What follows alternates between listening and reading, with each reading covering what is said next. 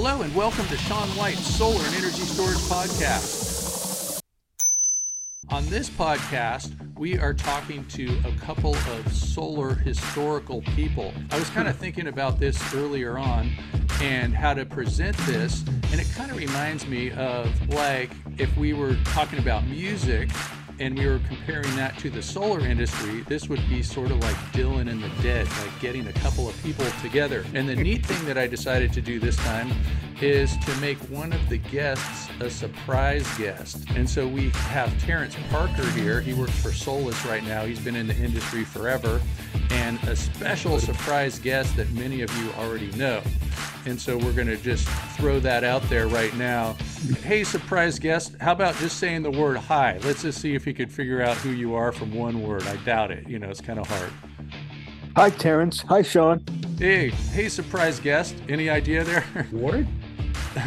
So let me just give you some clues now. Let's see. So he's been in the industry for about 40 years. That's not Ward. And I know we were talking about Ward when we were putting you on the podcast, and that would be Ward Bauer, who's kind of famous. And yeah, Ward invented the grid tie inverter, but he's known you since those times. And if you wanted to guess more, another thing that he's done is he started a solar training organization. Oh, is that Johnny? You got it. Ding, ding, ding, ding. Hey, Johnny Weiss. Thanks for joining us here. It's a real pleasure. Hi, Terence. It's been a while. Hey, Johnny. Hey, good to hear your voice, man. Good to hear your voice. Yeah, if you had said anything more than hi, Johnny, I would have definitely got it. Johnny played a big role in my career, and I'm looking forward to talking today about some of that stuff. Yeah, how about just telling us the role he played in your career? Well, my solar career actually started in November of '87, and I had applied to a small school in Michigan that was offering about the only four-year degree that was available back then in solar energy. And so I was able to get a renewable energy engineering technical degree, a four-year degree from Jordan College. It was a small college in Michigan, and the owner of the college had a real interest in renewables back then. He was kind of a fire and brimstone preacher, but for some reason had an independent streak and got into solar energy early in the 80s and consolidated all of his little projects that he had done at each one of the little campuses in one campus called the Jordan Energy Institute. And Johnny is familiar with that place. There was another one, Red Wing, wasn't there up there in Wisconsin, Johnny, that was also doing some college solar work? You bet. That sounds familiar. Yeah, but Jordan College is now closed, but at the time, it really was an opportunity for me to get into the solar community. And back then, as you might remember, Sean, that was right after Reagan had pretty much cut all of the funding and everything else for solar, had ripped the solar panels off the roof that Jimmy Carter had put on there. And the industry was pretty lean and mean through the mid-'80s. And there was just a few loci of enthusiasts. And one of them, of course, was out of Carbondale. The Solar Energy International had established itself already as a place where folks could go to get an education in solar power. And the other one was up in Amherst, Wisconsin. And eventually that all came together as the Midwest Renewable Energy Association. And I kind of got involved a little bit in that back in '89 and '90 when I got invited to the first Midwest Renewable Energy Association fair, the Midwest Renewable Energy Fair, Sustainable Living Fair now, I think they call it. And that was just phenomenal for me. Although I was learning how to put what photovoltaics was and what the word meant, and learning all the different kinds of renewable energies and micro hydro with Don Harris, and wind systems with Mixa Grillo, and photovoltaics with Conrad Hines and Ailey Hines, the librarian for them. This is the environment that brought me in, that welcomed me. A marine biologist, really, who had an interest in learning about solar power to run his own little farm on a remote island. You know, that was my dream. And that's why I got into solar power. I wanted to know how to make my own power for my own aqua farm. And that's what I did when I got to Jordan College. I learned all that, and I got introduced to Solar Energy International because that was the textbook that we were using in our photovoltaics class. Literally, Johnny, that was how I first saw your name, was in that textbook that was at the heartbeat of photovoltaic education back then. Wow. So when do you think you guys first met? Well, this is interesting as well. We may have met briefly, I don't know, maybe in 89 or 90 or something. But what ended up happening was I ended up going out to the Pacific and living on an island out there doing my aquaculture thing after I had graduated from Jordan Energy Institute. It was a great little career at Jordan. I became the student council president and I was literally living at the school. I was Wow. so Vote for into Terrence. it. I would stay late and I started building the solar array for our solar car that entered into the 1990 GM Sun Race. And we were a little school with a tiny budget, but we got together with Western Michigan and we put together a car and it came in seventh place or eighth place. It was a wonderful experience where you're putting your engineering degree to use on a car race that starts today, not tomorrow. You can't put it off because the dog ate your homework. You needed to make sure all your engineering work was done on that day. So it was a wonderful way to cap my education career. So I went out to the Pacific and I was doing my own thing out there, but something happened to me. And this is when the story happened, Sean, that I was telling you about with Ward Bauer. I was on an airplane from one small little island to another, a little two-prop airplane, and I was wearing one of my Jordan Energy shirts, and it had a reference to solar power on the back, and I must have been leaning forward in my seat a little bit, and someone behind me noticed my T-shirt and tapped me on the shoulder and changed my life. That's why we all got to wear lots of solar t-shirts. It did. It made such a big difference because Ward Bauer was on that plane.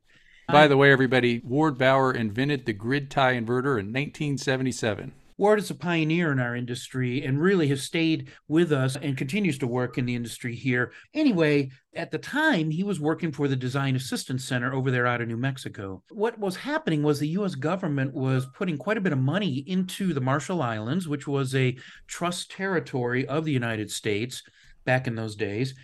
And they were trying to stimulate the use of solar energy in those islands. So did you have your own island? Well, Is yeah, I had my own. There's an island own... called the Terence Parker Shoal or something like that? No, the island was called Wau, W-A-U, and it was part of the Mili Atoll, M-I-L-I, atoll in the Marshall Islands. And there's a whole big story to talk about with the Marshall Islands because they're going underwater. The whole nation is going underwater. How big was your island then? Like, could you walk across it? 12 acres. 12-acre island. Wow. Yeah, tiny little island in the middle of the ocean. But the water was so clear and the water was so clean, and they still had a native population of black pearl oysters and giant clams, which were my specialty animals. Because you were a marine biologist. Wow. That's right. And I'd written my thesis on oysters. And so that was why I went to the Marshalls was, number one, they were using American dollars. They had a U.S. zip code. They were a trust territory. And they offered one of the aqua farmers there on island offered me a job to be their staff biologist and to eventually get some space of my own to work. So it was a great experience. And like I say, I was diving every day and, taking solar showers with the beautiful view of the ocean every day. So that's kind of funny how being a marine biologist and then trying to get your own power turned you into a solar person. And you're probably not even studying marine biology anymore. It's true. Like I say, someone tapped me on the shoulder that day and changed my life. What happened was Ward noticed that I was wearing a solar t-shirt. And as I said, the Marshalls were getting aid from the United States, solar power aid. They had put in almost $680,000 into the Marshalls in solar energy development work and had hardly anything to show for it. Ward would set up a project and then he'd come in a year later and see that either the equipment was missing or not working or wasn't being taken up or something like that. And so it was real trouble. And so what they needed was a man on the ground. Ward couldn't spend all that time on the islands going, in these remote areas and living in tents and things like that, right? And so he needed somebody on the islands. And so when he saw there was a solar guy flying in this airplane from one island to another in a relatively remote spot, he tapped me on the shoulder and said, "What the heck are you doing here?" And I told him, who I was and what I was doing. And he knew Solar Energy International, and of course, and he knew the solar power people of the United States at the time. And what ended up happening, Sean, was that he said, I might have a job for you on the main island, not on this little island you're living on now, but you would have to give up your 12 acres. little 12 acres there. We can move you to the big island of 22,000 people. Wow, And got a little claustrophobic there. I know. Well, that All was those one of the people. issues, Sean.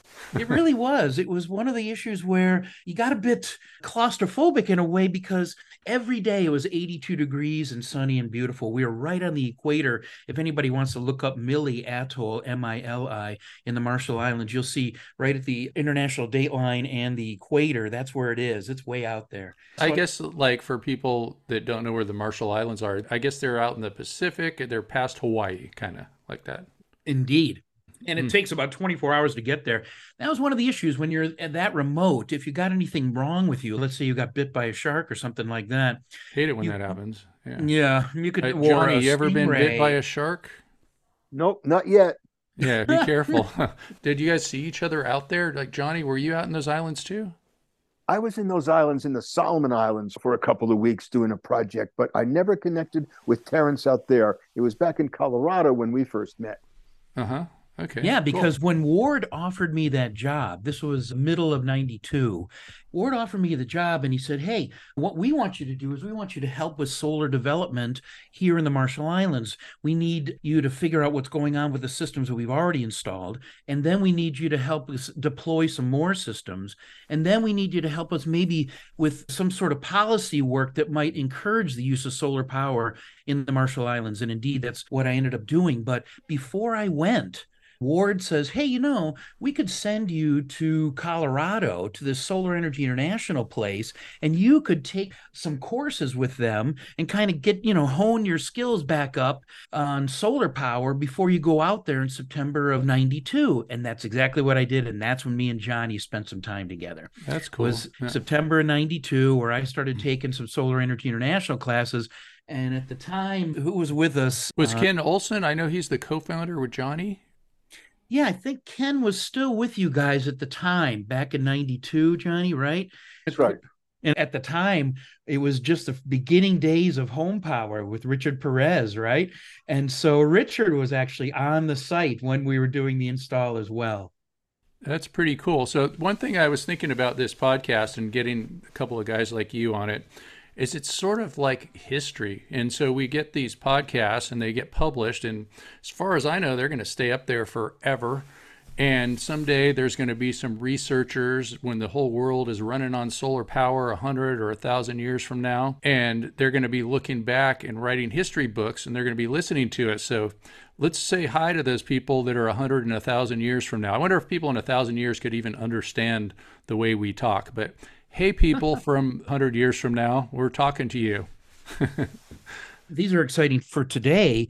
Johnny, don't slap as much glass as I used to or connecting wires as much as I used to. Now I'm doing a lot of education work and I'm doing a lot of compliance work as well, where the sausage is made in solar. And it really is wonderful to work with the IREC group, Brian Leidick, and all the other inverter manufacturing representatives that attend the FIGI meeting every Friday, Forum for Integration of Grid Integration of Inverters. And to hear all these folks talking about the regulatory changes that are happening in our industry, both with the utilities and with our industry and with all our industry representatives and recognized testing laboratories, we're really seeing the change actually finally happening, aren't we, Johnny? I remember when Bobo Schultz once told me, we were all wishing for $1 a watt, that we would finally get acceptance of solar and it would start to really grow the way it has. And well, here it is. Absolutely. Absolutely. It's really exciting time for solar worldwide, Terence. Tell us a little more about what you're currently doing. Bring us up to date. Yeah. So that experience with the Sandia Labs and Design Assistance Center and my experience in the Marshall Islands in doing development work there really kicked off my solar career. And so after that, I joined with a French company and started traveling around the world doing solar power installations in Borneo and Sri Lanka and Africa and Brazil. Solar power has taken me around the world. I've been in every jungle. And so it was an exciting career, truthfully, back then. You really had to look for the money.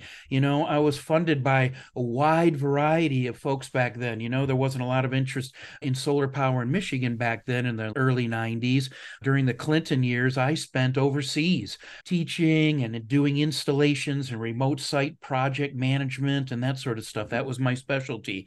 And I was being funded by the World Bank, the Japanese International Cooperative Agency, by Total Oil, Shell Oil, Texaco. These were Sandia. Some of these names might appear to be a kind of different than solar, let's say, but back then they were the ones that were funding all of this international work that I was doing. And so I would leverage their funds to do work that would help people become more sustainable and get them introduced to solar power. And for me at the time, I guess I just was less concerned about where the money was coming from and more concerned about getting as many solar panels up and running as I could. Bring us up to date, though. Tell us what you're involved in now. I'm real curious. It's been a while. Yeah, so after I got out of the jungle, let's say in 99, I joined Unisolar and have a whole story to tell about amorphous PV modules and building integrated PV and all of that. I stayed there until 2010. And then in 2010, I joined Solar Bridge, a startup in Austin, Texas, doing microinverters. And so at the time, Enphase and Solar Bridge were battling back and forth to become the top microinverter producers back then. And I worked with them until 2015 when SunPower ended up buying Solar Bridge. Enphase eventually won that game, and a lot of the people that I worked with at Solar Bridge are now working for Enphase. So I have a soft spot in my heart for microinverters. I lost my job really when SunPower bought Solar Bridge in 2015, and so I took a sabbatical year. It was my 25th year in the business, and I took a sabbatical year and I walked the Pacific Crest Trail and wrote a book and invented, a little solar thingy. And it was a lot of fun, a great year. And I wondered whether or not anybody would be interested in me if I tipped my toe back in the water. And April of 2016, I put my resume out there, and within 3 weeks, Solus Inverters hired me. And this was my first job I'd ever been at where I had a remote office. I'd always worked in a cubicle, from 99 through 2015. And finally, I'm remote in my own home. It was quite wonderful. And I started working for Solus, and they were just 5 gigawatt, relatively small player in the PV string inverter world. But Johnny, today, that's where I still am. 7.5 years later, I'm still at Solus and doing their application engineering, a lot of writing, technical marketing, and their compliance work. Me and Michael Allen and a couple others are all working to ensure that our products are up to speed on, UL 1741SB and have all the PVRSS certifications and all of this stuff. It's really a whole thing now to be not only compatible, let's say, well, our company globally, but to be compatible here in North America. But now you got to be compatible to particular jurisdictions like PPL, for example, in Pennsylvania. They may want a particular standard. And so it's an interesting time to be in compliance. But that's what I'm doing these days, Johnny, is I'm doing mostly technical training, marketing, doing compliance work, and then writing application engineering pieces for our inverter products. Great. And you're working remotely? You were pretty early in that game working remotely, huh? Oh, yeah. I have no issue working remotely and keeping a schedule and getting up and getting to work and hitting targets for our team, even though I'm remote and only 3 yards from my bed to my office. But I'll tell you, Sean, it's kind of nice to be able to work out of your own home. Yeah. There's so many inverter companies these days. Tell us a little more about Solus. Yeah. Well, we're number 3. Did you know that? Yeah, behind Huawei and SunGrow and then Solus, we're the 3rd largest in terms of shipments in the world. And so we have a global market, 100 countries, and we've been working in North America since 2009. 2009, we were the first Chinese inverter to get the UL 1741 certification. So we got a good history here, and we never left. We just kept building the team up, and Jimmy, our CEO, has just been very good at building the company up. And I got to tell you, after working at Unisolar, where I set the Long Beach Convention Center on fire twice, Sean. And then over at Solar Bridge, we're on the bleeding edge of microinverter development, right? It was a bit of a relief to come to Solus with a company that really believed in simplicity and reliability and really only built one product, and they did it very well. And so it's been nice not having to go through recalls or product development or unsupported projects. It's just a slow and steady and easy climb. And so it's a bit relaxing, truthfully, Johnny, working for this company as opposed to the first two I joined here in the US, which was United Solar and Solar Bridge. Great. What are the sizes of those inverters you're working on now? Is it big stuff? Is it little stuff? Is it off-grid stuff? All of it. Yeah, we just introduced a new hybrid that can do off-grid, and which means that now off-grid guys can take advantage of those new high voltage batteries, right? I mean, how many systems have we set up, Johnny, at 48 volts, right? 24 volts and even 12, right? And those batteries from Fortress and others, Rolls, everybody, you can get 48 volts in both lithium and lead acid battery quality products these days. However, high voltage offers some real advantages. You know, it's a smaller footprint, more energy density, longer life, no smell. You can add to them later on, whereas you can never do that with lead acid. So there's a lot of advantages to high voltage, slightly wider temperature range. And so we really feel like it's kind of the future. And we really feel like it would be wonderful if some of these off-grid guys could start taking advantage of these new high voltage batteries. And so that's indeed, we come up with a new S6 hybrid that can do off-grid, but it can do on-grid as well. And so we got a full grid tie and hybrid line for resi, and then we have a grid tie and hybrid for commercial, and then we have big utility stuff. That's amazing, Johnny. I remember installing, like Satcon or AE inverters that were the size of double wide refrigerators at 250K, and now I'm offering a wall mount 350K. So, wow. Right. It's just amazing what's going on with PV string inverters, I think, especially with new kinds of module level power electronics that are available. We can kind of match the value propositions that a lot of these dominant resi guys are doing here in the US, as well as make some inroads into the utility space with the new low cost PV string inverters that are being built today. So I think PV string is the platform to be on. It's the most exciting platform to be on these days. Where's everything manufactured? Everything's in Ningbo. Now, that's south of Shanghai, so everything's Chinese, and we like to get that right out front, that although we sell everything under the Solus brand name, really it's a Chinese product, and that carries some baggage for sure. We got a new factory in Vietnam, but really, I did get some stuff from some of my colleagues on joining Solus, but I got to tell you, the company's run so well, and I really enjoyed the teams globally that I get to work with on this. We have teams in Italy and Spain and India and UK and Brazil and Mexico and the whole thing. And so it's an international family I've joined, and really an international family here in the US. We have folks from Turkey and Pakistan and Ukraine and England and Mexico and Texas and me in the Midwest, all on one team and here in the US. It's just been really good for me because I've always been sort of an international person, Sean. I've always been somebody who had an empathy for folks like in the Marshall Islands, who were very, very poor, or folks in Indonesia who had suffered through tsunamis and other natural disasters and things like that. People in India who just are suffering horrible poverty there. It's really allowed me to become a bit more empathetic to what I'm seeing internationally. And so I guess I'm just not a rah-rah USA guy as much as I used to be. As much as I love flying home and coming home to the Midwest, and I still think the Midwest is the best place on earth, I do have some empathy for those folks around the world, and I love working with my international teams. Well, it's truly one world now, and that's a great opportunity for all of us to work together, and there's plenty of work for everybody. So yeah. I don't have any problem with products from all over the world, but we've all got a lot of work to do, so we might as well work together on it. That's my attitude. I think so. I think we can provide that elegant transition from oil to solar, and we don't have to dig it all out of the ground and just smoke up all the air while we're making our transition. to these kinds of fuels, we can really do it better this time. So I'm looking forward to the future with renewable energies. It's an exciting field to be in. It's always been a field where you can talk to your kids about it. When you get into fascinating elevator conversations or conversations at the bar, just people want to know more about it. And so I love being in the business. It's so fun. Well, it's a very exciting time for everybody in renewable energies, and solar is now gone mainstream. And I remember talking with you years ago and with Richard Perez, like you mentioned, from the home power days. That was our dream, that maybe solar energy would get popular. Maybe it could be mainstream instead of just being a niche technology for us off-gridders. But boy, that day has really come, and it's come with a very exciting time and a very exciting future. And boy, none too soon. We certainly need as much solar in the world as we can get. Oh, yeah.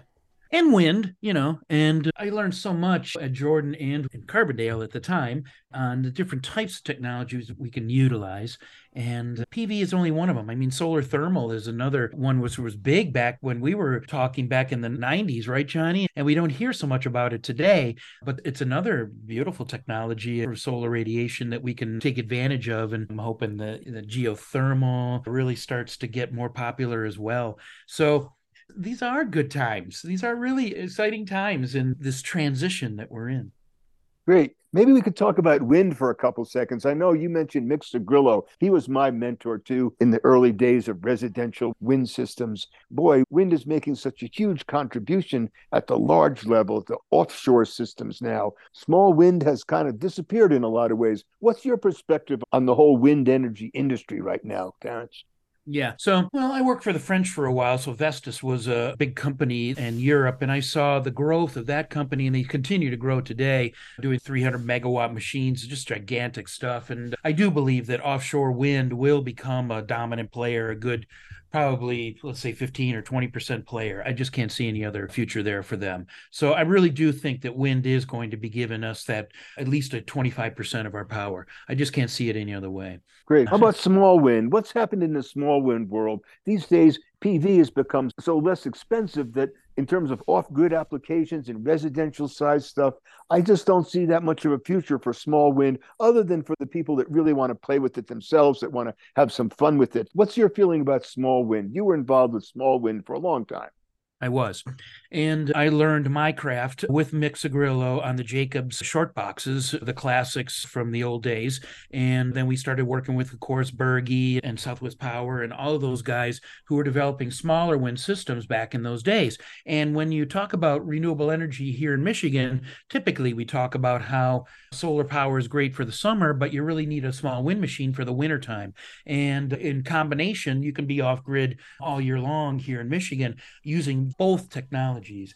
And so I do think that there is some small wind stuff that continues to build, but I think it's getting even smaller, Johnny. Kind of that middle ground, I think, is where I'm seeing some issues where you're putting up a 50, 60-foot tower. Even if it's a tilt-up tower, it still becomes a thing. And I think that farmers and others here in Michigan and stuff are still doing a bit of that, but that part of it has become the more difficult one. And so we're seeing smaller wind, like 300-watt, little machines that are tied to a microinverter, for example, and they're just kicking out AC power, and you use 4 or 5 of them on a barn or something like that. And so I'm seeing some unique small wind systems continually being developed, and I think a lot of it's being driven by Australia. Australia loves their small wind, and they do a lot of work in like boating and things like that. You see many boats with these small 3-foot diameter wind machines. And so I think that there's some action really in potentially small wind stuff, ultra small wind, as opposed to that mid ground. And then, as I note, I think the world will be turning to big wind to stabilize a good portion of the grid. And boy, talk about big wind. These systems are getting huge. What's the size that you've run into these days? Every time I look, it seems like utility scale wind is getting bigger and bigger and bigger. These are monstrous machines. Maybe you can give your perspective on the size of these new machines. Oh, yeah. One UK is putting together one of the largest wind farms in the world, and they just put up, I think, the largest one, 800 feet in total height. The swept area, I think the tip of the blade is running at somewhere around 700 miles an hour.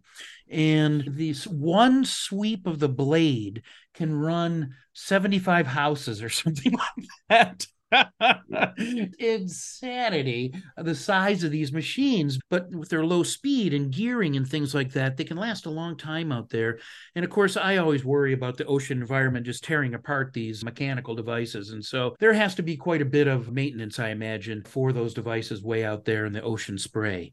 So I worry a bit about that. Well, it's an exciting time for all the renewables. And I think you're right. Big wind is really going to play a large part with the lifestyles we're all trying to maintain. Offshore wind is going to be huge, no pun intended. Yeah, it's just insane the size of these machines. Here in Michigan, we have a lot of folks who are a little worried about renewables because they're seeing the big wind machines and the big solar farms maybe in some tillable, what they would consider tillable spaces, and they're a bit concerned about that. And so we're getting some backlash against big solar. But I think it really is a matter of just education and maybe putting a few extra bucks into putting slightly taller stanchions on the racking so that some sheep or goats can go underneath these arrays and not only clean them up, but actually act as an agricultural site. And so I think there's some good marriages that can be put together there. And I don't think that there's going to be a problem in the future with it.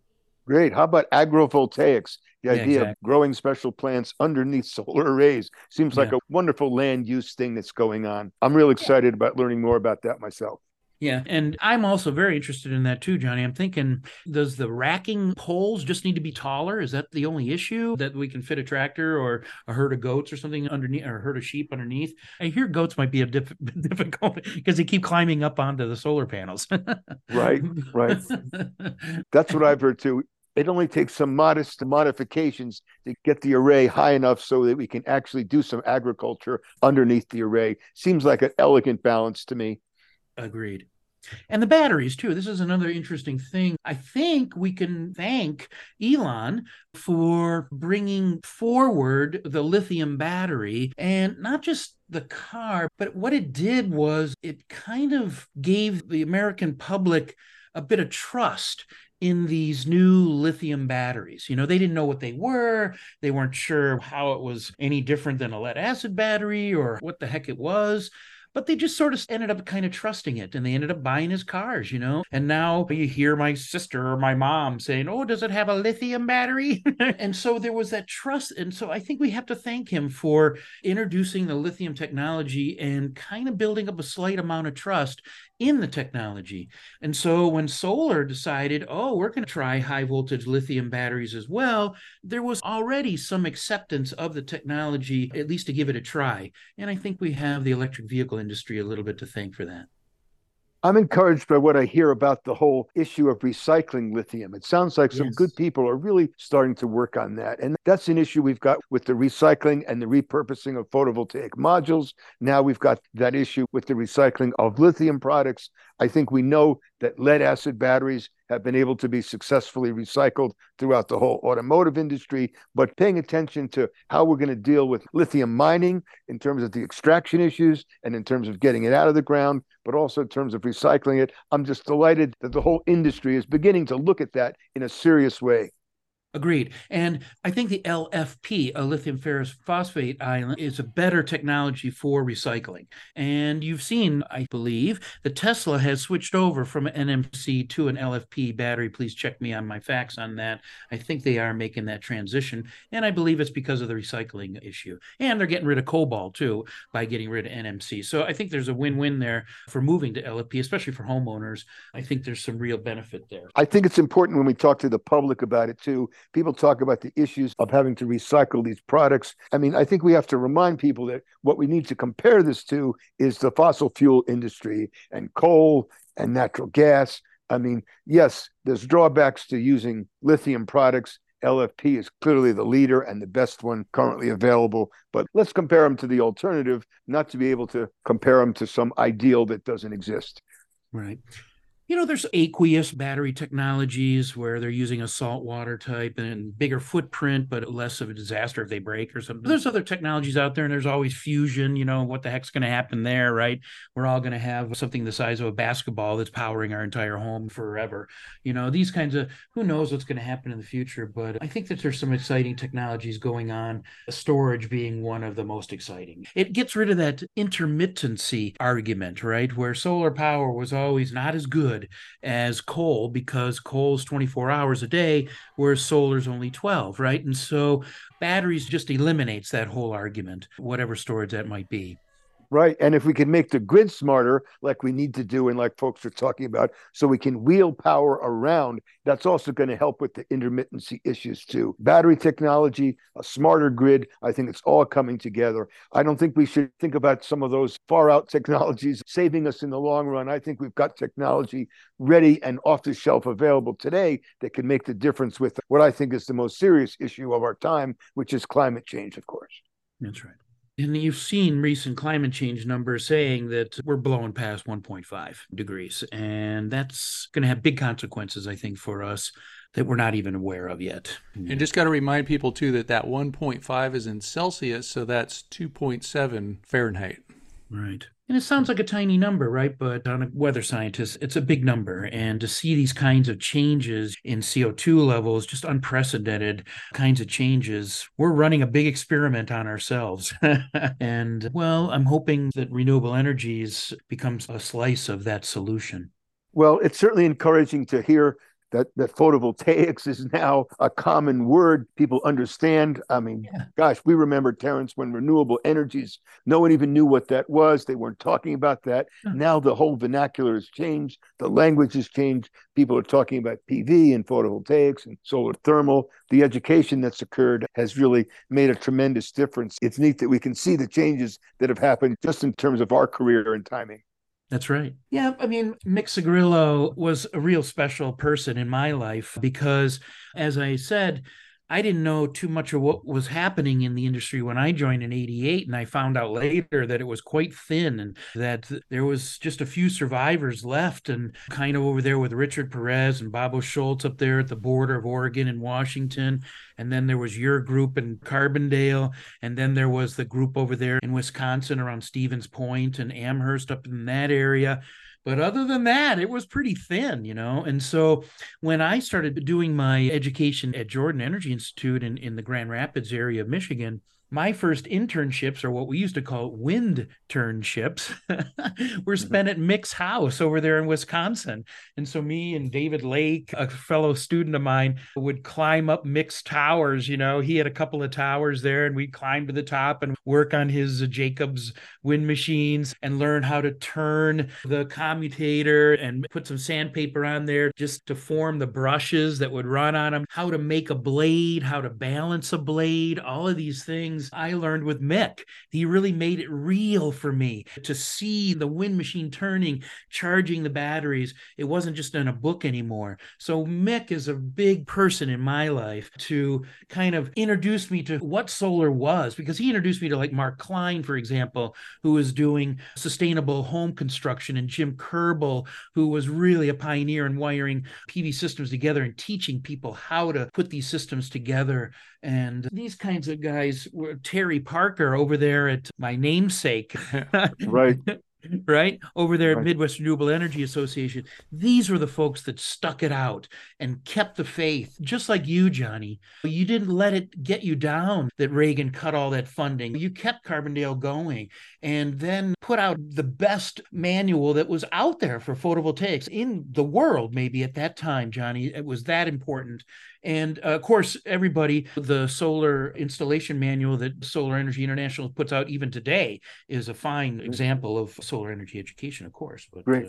Let's go back and talk about the Home Power days and the effects of Home Power magazine and turning it into Solar Pro magazine. Tell us about your early experiences with the whole Home Power crowd, because that really made a difference in both of our lives, I'm sure.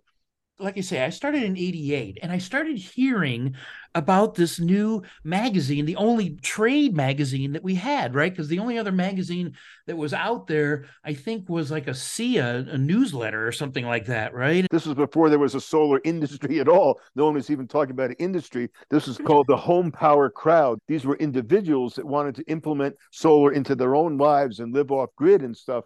But that magazine had a profound effect. Tell us about your first connections to that. So I first started getting connected with it through Conrad Hines, who was the guy who taught me what the word photovoltaics meant over there at Jordan Energy Institute. And he told me about this crew that was out there in California that was doing a magazine. And so our library, Allison Hines, Conrad's wife, running the library at Jordan Energy Institute, started to bring Home Power magazine to the library. And so for me and David and all the other students there, we just started sucking up every word that was in there. At the time, it was just a black and white magazine. It had a little tech corner at the end that talked a little bit about wiring, but then it would tell you these stories. Each magazine would have a picture on the front of an actual system, actual PV panels with wires and batteries and a charge controller and everything that we were learning about. But there it was, a picture. And then you'd open the magazine and there was Richard and telling you about this new magazine that he was writing for the people, for Home Power. This was not for development work. This was not for the U.S. government. This was just for folks who are out in the woods who wanted to make a little difference and live a more cleaner, more sustainable life. And indeed, that magazine, for example, when I first met Richard, he gave me one of the cardinal rules of off-grid use, and that was keep the communications away from the rock and roll.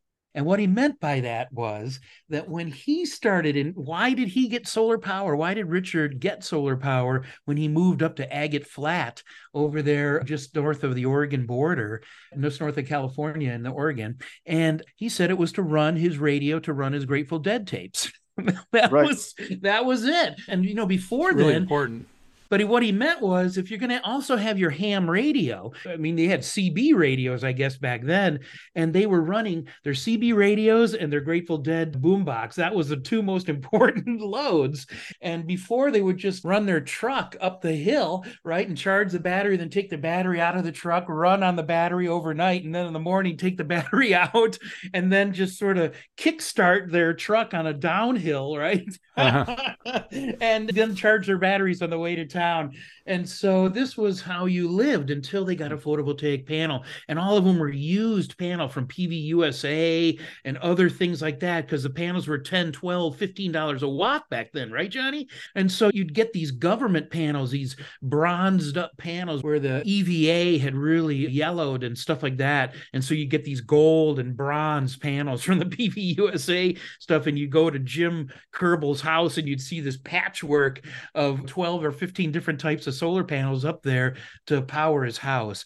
And so, $10, $12 a panel, that was difficult to get panels back then. But Richard was putting together systems in that magazine that was able to utilize those panels. Where could I get those panels? Where could I buy used panels? Where could I get wires? What wires do I use? This was what really introduced and helped so many people get into solar power, because it was written for folks by folks, right, who did this stuff. And so it was usable. And I remember I met Bobo Schultz and Kathleen Schultz because Kathleen wrote a little article in the back of the magazine about what it was like to live off grid. And so it really gave people, women, children, men, what an idea of what it was like to live in an off-grid house. It was just such a complete magazine. It was what turned us all on. Every month we were just dying to see the next version of what was going on out there. And eventually they went color and got really big. And so it was just amazing to watch that.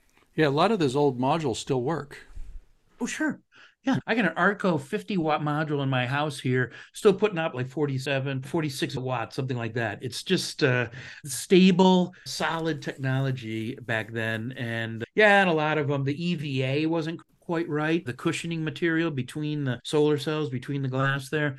And it yellowed up a little bit, and that reduced the voltages quite a bit. But the industry solved that problem, and so it's not an issue anymore.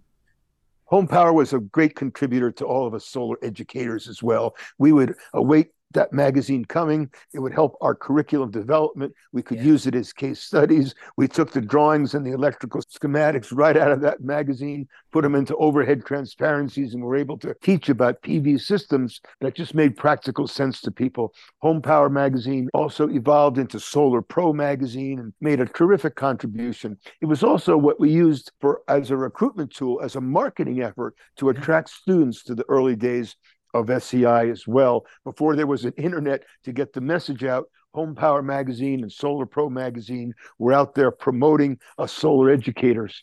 Terence, I'd love to hear more about your early days with the Midwest Renewable Association and the Midwest Renewable Energy Fair. I remember having some pretty fun and high times with you attending those events years ago. Tell us about the Midwest Renewable Energy Association, okay?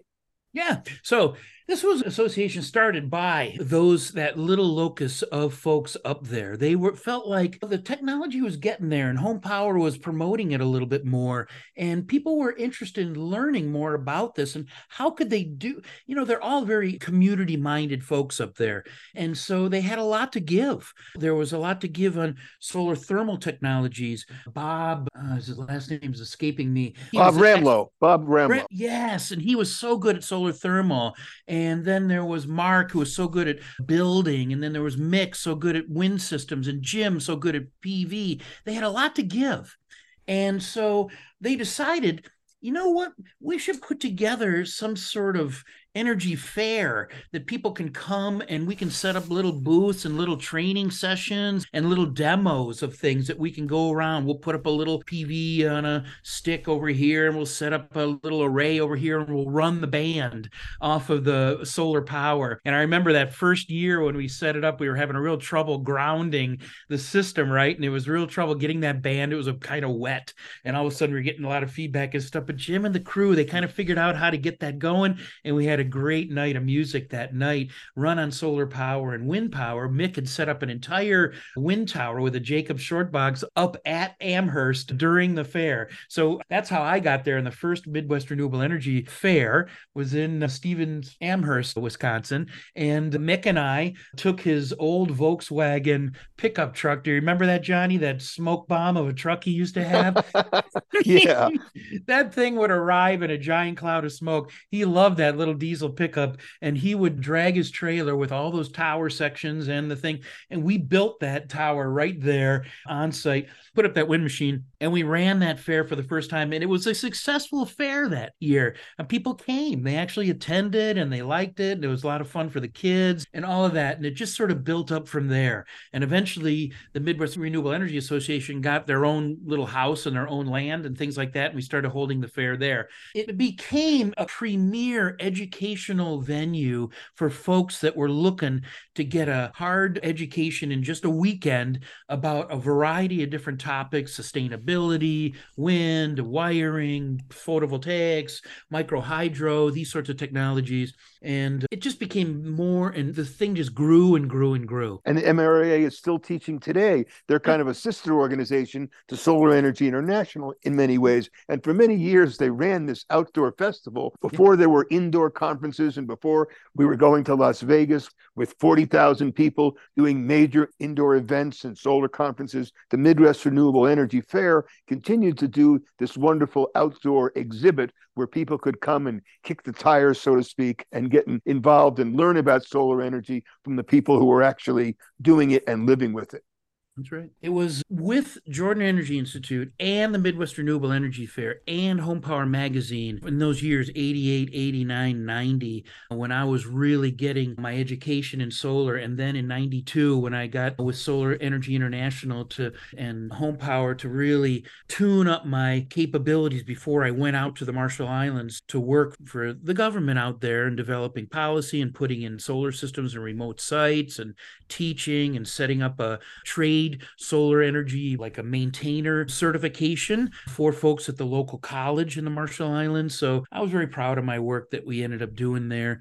And, when you work in the developing world, especially back then when we were installing a lot of 8-watt, thin light, fluorescent tube kinds of lighting with relatively cheap products, they wouldn't last too long. And it wasn't until we started getting LED lighting that we could put into some of these developing world homes where you started getting a little more sustainable systems. But you had to deal with a bit of failure. You had to deal with sometimes solar power wasn't taken up right away by those islanders, and you had to go back and try again and these sorts of things. So there was a lot of technology transfer kinds of stuff that just ended up taking time. You just wanted folks to go away from those smoky kerosene lanterns and check out this new fluorescent light. There's less smoke. It's more sustainable for the environment. It's less work for you collecting and paying for that fuel and stuff like that. But kerosene lanterns are a technology. And one brother could teach another younger brother how it worked. And you could tell how full or how empty the little lantern was. And you knew where to get spare parts, the wick and the flue and things like that. That's a technology. And those sorts of same lessons needed to be applied to solar. When I was working with Ward Bauer in the Marshalls, that's what we were trying to do. We were trying to set up a place where they could get spare parts. We were trying to set up a place where they could learn about how the technology worked. And so you had to kind of take the lessons of the old and apply them to the new stuff. And sometimes that just took time. And it was a bit frustrating sometimes when you're working in the developing world, putting in pieces of technology that, well, it's not going to happen, right like that. It's going to maybe take some time and a couple of different efforts to really get it to stick. And so sometimes there are people right now working in solar power that are doing the kinds of work that I was doing, that are spending the year after year in those countries in Africa and South America and other places to make sure that this technology sticks. So a lot of good work being done by folks we don't hear a lot about. It's a lovely industry. I really enjoy this so much. Sean, how about you? Where are you seeing folks most interested? What topics are they getting they just can't get enough of? My specialty is getting people NABCEP certified. So I work a lot on that and helping people get all these NABCEP certifications and the associate classes. So I keep pretty busy with that, but it's really neat to have the opportunity to go and teach these classes and work all over the world. In fact, Terence, I remember I probably met you before that, but I know you go to a lot of different solar shows. And I specifically remember meeting you in the Philippines when you were working for Solar Bridge. And I was trying to think about what year that was. I think it was at this conference they called SMX, which is the place where it was. That's a Philippine place. And I remember, too, I was like, oh, Terence Parker. Is that the guy that does South Park? I think his name's Trey Parker, but I was joking with you about that. But I was going to say, if anybody that's listening wants to meet Terence and get his autograph, he's pretty easy to find. I see him all the time at every solar conference I go to, pretty much. I mean, even all the way from Shanghai to Boston and everywhere else in between. Of course, we've got the Las Vegas, the Anaheim, the San Diego, the Long Beach, all those different conferences. And if you just go to the Solus booth, you'll see him there. And I think I saw you in Las Vegas. You were doing lots of presentations there. And people could go get your autograph. They should bring their old, you call them yellowed up solar modules, and get Terence and Johnny's autographs on them. Then you put them behind your desk and tell them that people how these old modules are still performing very well. And that's a great way to show the industry how good this stuff's working. I see a lot of people worried so much about recycling of PV modules. And it's like, hey, we got these old ARCO modules and these really old modules. I bought 12 ARCO modules used just because I thought they were so cool. And as far as I can tell, they work as good as new. Yeah. I'm sure there's a little bit of degradation going on, but if that follows forward with the modules that we're making right now, that means we don't have to worry so much about the recycling into the spectrum there. I was wondering too, wanted to even ask you guys, when did you get to know your first solar module? Boy, well, I got to know my first solar modules when Mark Fitzgerald, the fellow that kind of got NABCEP and accreditation started in the world, got us our first PV modules. They were Spire modules.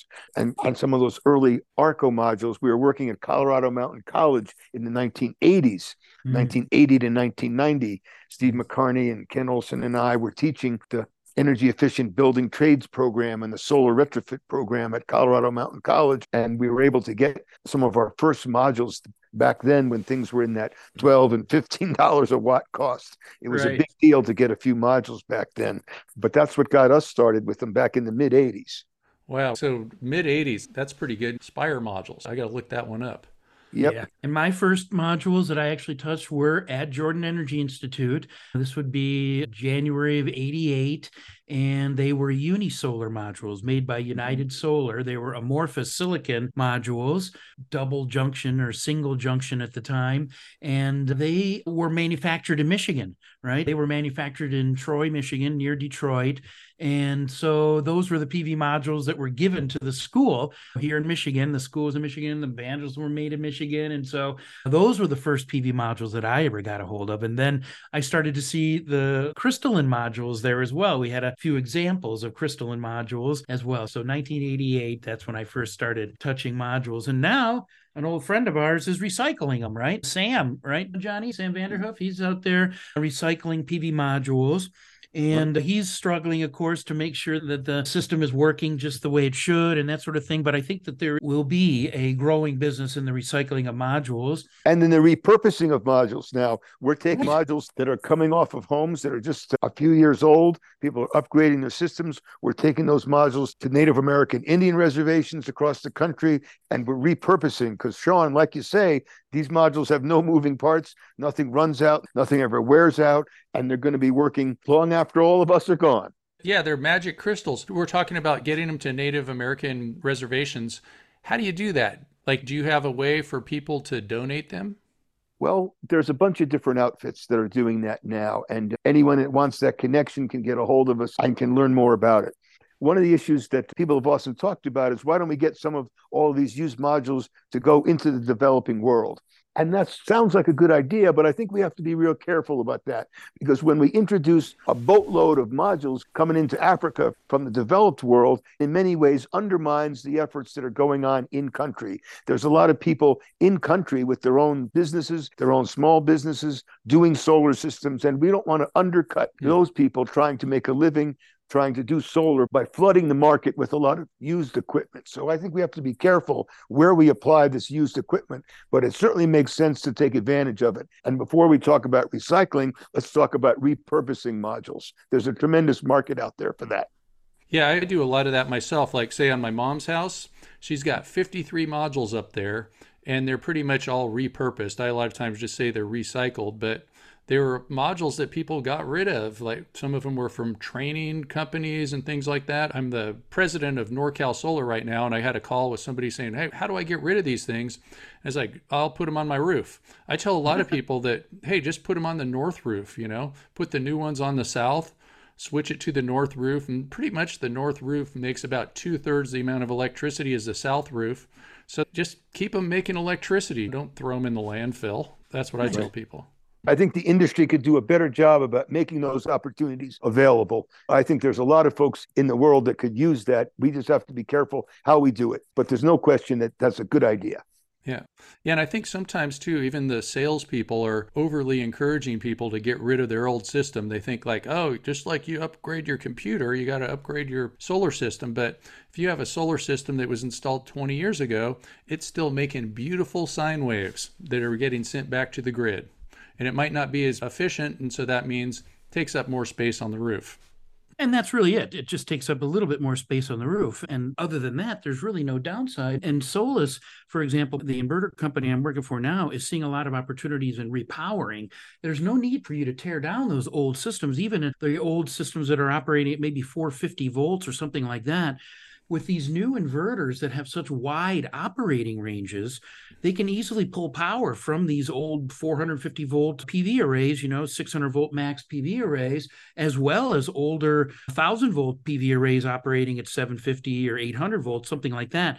With these new inverters, with these super wide operating ranges, they can repower these older PV arrays and squeeze out some of the power that's still available from those arrays that maybe have degraded 6-7% or something over the course of, since 2012 or something when they were first installed. And now you can add that new communication capability, the new safety features, and the new interoperability of these inverters to these older PV arrays, which are still just perfectly fine, right? I mean, you got to do some due diligence there with respect to the PV source circuits to make sure there's no cracked or bad wiring that's been exposed to UV over the last 10 years and stuff like that, because these new inverters have arc fault and ground fault sensitivity, and we'll definitely find issues with the PV wiring. But if the PV wiring is solid, there is no reason why you can't repower up some of these PV arrays that have been put in back in the Barack Obama days. Yeah, another thing that people should take into consideration is the different versions of net metering. So right now I have the net metering 1 version. I'm in PG&E territory of California, and I have 5 kilowatts over my head. And if I went and put on a new PV system and say I did 7 kilowatts and threw away my 5 kilowatts, I'd have to switch over to net metering 3, which isn't as good as net metering 1, and I might be losing money. But hey, I'd be saving the planet some more, though, with that 7 kilowatts. That's the sort of thing, Sean, that kind of regulatory change or shift in how the utility companies are dealing with the distributed energy resources saturating their grids is that we essentially had to change our inverter. Our hybrid inverter, you really were encouraged with NEM 3 to get storage because now it wasn't so profitable just to start feeding in solar power onto the grid for credit because you just weren't getting that one-to-one anymore. And so it actually made a little bit more sense to save that power and then discharge all that during the high tariff periods from 4 to 8 or whatever they happen to be. And so essentially the regulatory change in California from NEM 2 to NEM 3 shifted the kind of inverter that would become a standard platform for homeowners in California. With NEM 1 and 2, you could use a grid tie inverter and set it for feed-in priority. Whatever solar was there, you converted it to AC and you fed it onto the grid. But now that's changed. And so a standard grid tie inverter anymore isn't ideally suited to these territories. And really a grid tie inverter that's battery capable of storing that energy during the day and discharging it when you need to avoid the high tariffs is really the most profitable way to go. So the regulatory environment and how the utilities are adjusting to this new DER saturation is modified the kinds of equipment that is available for purchase and to get the best value out of solar panels for homeowners. Yeah, and I think it's making it so you don't get 100% credit for exporting. It's kind of the natural evolution of things. Solar is getting less expensive. We're getting more and more on the grid. So it's something that's going to happen, and we just have to deal with it. And that's great that a lot of inverter companies, including your inverter company that you're working for, Solus, have the battery option. Yeah. And it's interesting for a homeowner, and Johnny probably has heard this sort of thing too. And when you're selling a system and you're talking to the homeowner about batteries, you throw in a little bit of security and resiliency kinds of arguments, right? Where, well, there's a lot of fires these days. We don't like to talk about that, but occasional power outages and things like that to justify the install of a home battery system to provide that security and resiliency to the home. And I think to provide a better payback for folks that are in an M3 type territory. However, in the commercial world, for commercial building owners, they aren't so concerned about security and resiliency. They're concerned about rates of return and investment strategies, these sorts of things. And when you add batteries to a commercial rooftop, now they can do some time of use stuff. They can do some peak shaving. They can do some load demand stuff. And so it's daytime use of that battery to optimize their load management and profile to the grid that is more important to them than the way and the reasons why a homeowner might be convinced to get into a battery system. So I find that interesting as well. Great. So Terence, tell us a little bit about building integrated photovoltaics, BIPV. Yeah. We're seeing a resurgence a bit of that here at Solus. Folks are asking us about how can I tie in my new PV shingles to your inverters because well, these PV shingles are kind of small PV modules, really, 17 watts, these sorts of things. You got to kind of harness them together to develop a module that's 200 watts or something. And even that's kind of tiny these days. Truthfully, I think all of us can say that the days of the 144 watt module are over. And we might definitely say even the days of the 250 watt module are over. And I think we're on the verge of saying the 310 watt module is almost over. And we're really focusing a lot on the 400 watt modules these days. And at the show, I think we saw some 800 watt modules, which were huge. So we're seeing a real evolution of that. And so when you look at these new building integrated shingles, and Tesla, of course, is also introducing a new building integrated whole system, really. So I think there's still some appeal to someone like Elon Musk who looks at solar and sees these big blue monoblocks on the roof and goes, why can't we just put the solar right into the roof? And so it becomes this kind of a logical thing that folks just sort of gravitate to who don't know much about photovoltaics, but there's some real issues with trying to turn a solar panel into a roofing material. And so what we did at Unisolar was we were creating these flexible laminates, and we could bond them directly to a metal roofing system. And so although in 1997 you can go on Popular Mechanics, and in one of their old legacy issues you will see the Unisolar PV shingle. I mean, it was insanely exciting at the time, and it was only 14 watts or something like that at the time. And it was an actual shingle, and it actually worked as a shingle, and roofers would pound it into the roof with nails. And so there was some excitement about getting into solar photovoltaics. And indeed, at Unisolar, we decided to go all in on that and develop a laminate, a flexible laminate that could be bonded to metal roofing. And then you could just install the metal roofing the way it goes. Yeah, a lot of people think that BIPV is this new thing, so you've seen it for decades.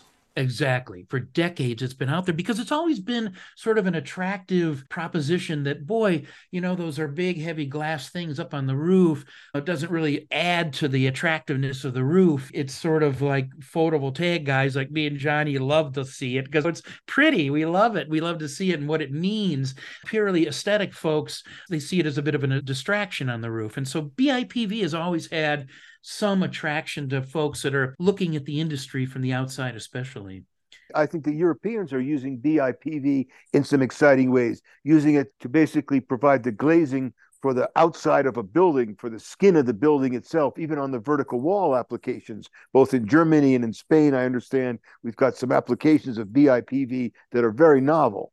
Indeed. And if you go to the Intersolar show in Germany, for example, you'll see, I believe it's an Italian company that's doing a kind of glazing where they can color the solar panels a variety of different colors. And so you're really getting into a situation where they can utilize these higher power cells in a glazing material and really still get good power per square foot. These sorts of efforts on skyscraper buildings and stuff like that, these buildings have very tiny roofs, right, compared to the amount of electricity that's being used underneath. And so to glaze the whole side of the building makes more sense, of course, than trying to do the roof.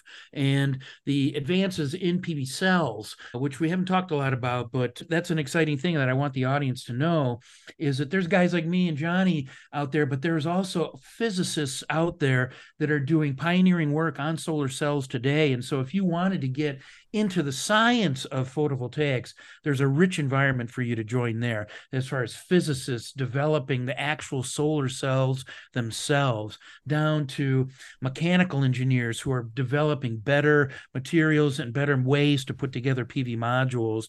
There's stuff you can do with advanced degrees in PV, as well as just getting right out of high school and starting your own solar company and getting involved in this industry that, like I say, you'll be able to talk to your children about and be proud when you come home in the evening after almost falling off that damn roof, that you helped somebody reduce their carbon footprint and give them a bit more security in their home. It's a very satisfying feeling. Recycling is getting better. We'll develop a way to recycle those LFP modules. We'll develop a way where I was recently reading about a new way to recycle wind power blades right on site. Sometimes you see them being trucked off site, but you can grind them right there on site with these new grinders into a pile of stuff and easily transport them with normal trucks. And so there's some real good things happening, I think, in the industry. And like I say, there's so many opportunities. And I was talking about this just recently about all the jobs that this industry is creating. It's a big deal, the kinds of work that this industry is giving to folks. I love it. I can't talk enough about it. So this has been a really great interview. We went on for quite a long time. We're almost up there at an hour and a half. This kind of reminds me of a Lex Friedman podcast, how long we're going. I know that guy goes on for many hours. And I do have some very super special people here. Of course, we have Johnny Weiss from Solar Energy International, the founder of SEI, with us, and I'm very honored to have Johnny here. One thing that I wanted to give a shout out to Johnny about too is he's always been such a friendly and welcoming person. So I've worked for different competitors that have the same clientele base as SEI over the years. I work for lots of different organizations, not just one. I work for all kinds of organizations. And Johnny has always been super friendly, reassuring from day one, from the first time I met him. And I know I met Johnny a long time ago at some of these solar conferences. I don't remember the exact same time. So I just wanted to really give a thanks to Johnny. And Johnny also, a couple of weeks ago, invited me out to SEI, and I got to go see their training center. And that was a great experience going out there. He gave me some hot tips too. Went and saw this place called Black Canyon, which was steeper than the Grand Canyon. It was pretty scary, actually, being up there on the edge. I had to be on my hands and knees crawling to the edge. But thanks so much, Johnny. And so for Johnny, how should people find out about you or get in touch with you or find out how to donate some of the solar modules to the Native Americans and anything else you want to just kind of say about what you're doing or anything like that? Great. Well, let me give a shout out to Solar Energy International, SEI, and everybody can just go to the SEI website. It's a vast website, www.solarenergy.org, solarenergy.org. And that's going to put you in touch with SEI here in Colorado. And we've got a wonderful campus out here that's been 32 years old now. And we do hands-on training, getting people ready for the PV industry. SEI also has a lot of online courses, which are available to people to take on a variety of different levels. There's beginner classes, intermediate classes, advanced classes. So anyone wanting to pursue a professional career and become part of the global workforce now, I encourage you to get a hold of SEI as one of the organizations that can provide education and training to launch your career in renewable energies. Thanks so much, Johnny. And now let's get back to Terence, and Terence can tell us how to find out what Terence is up to.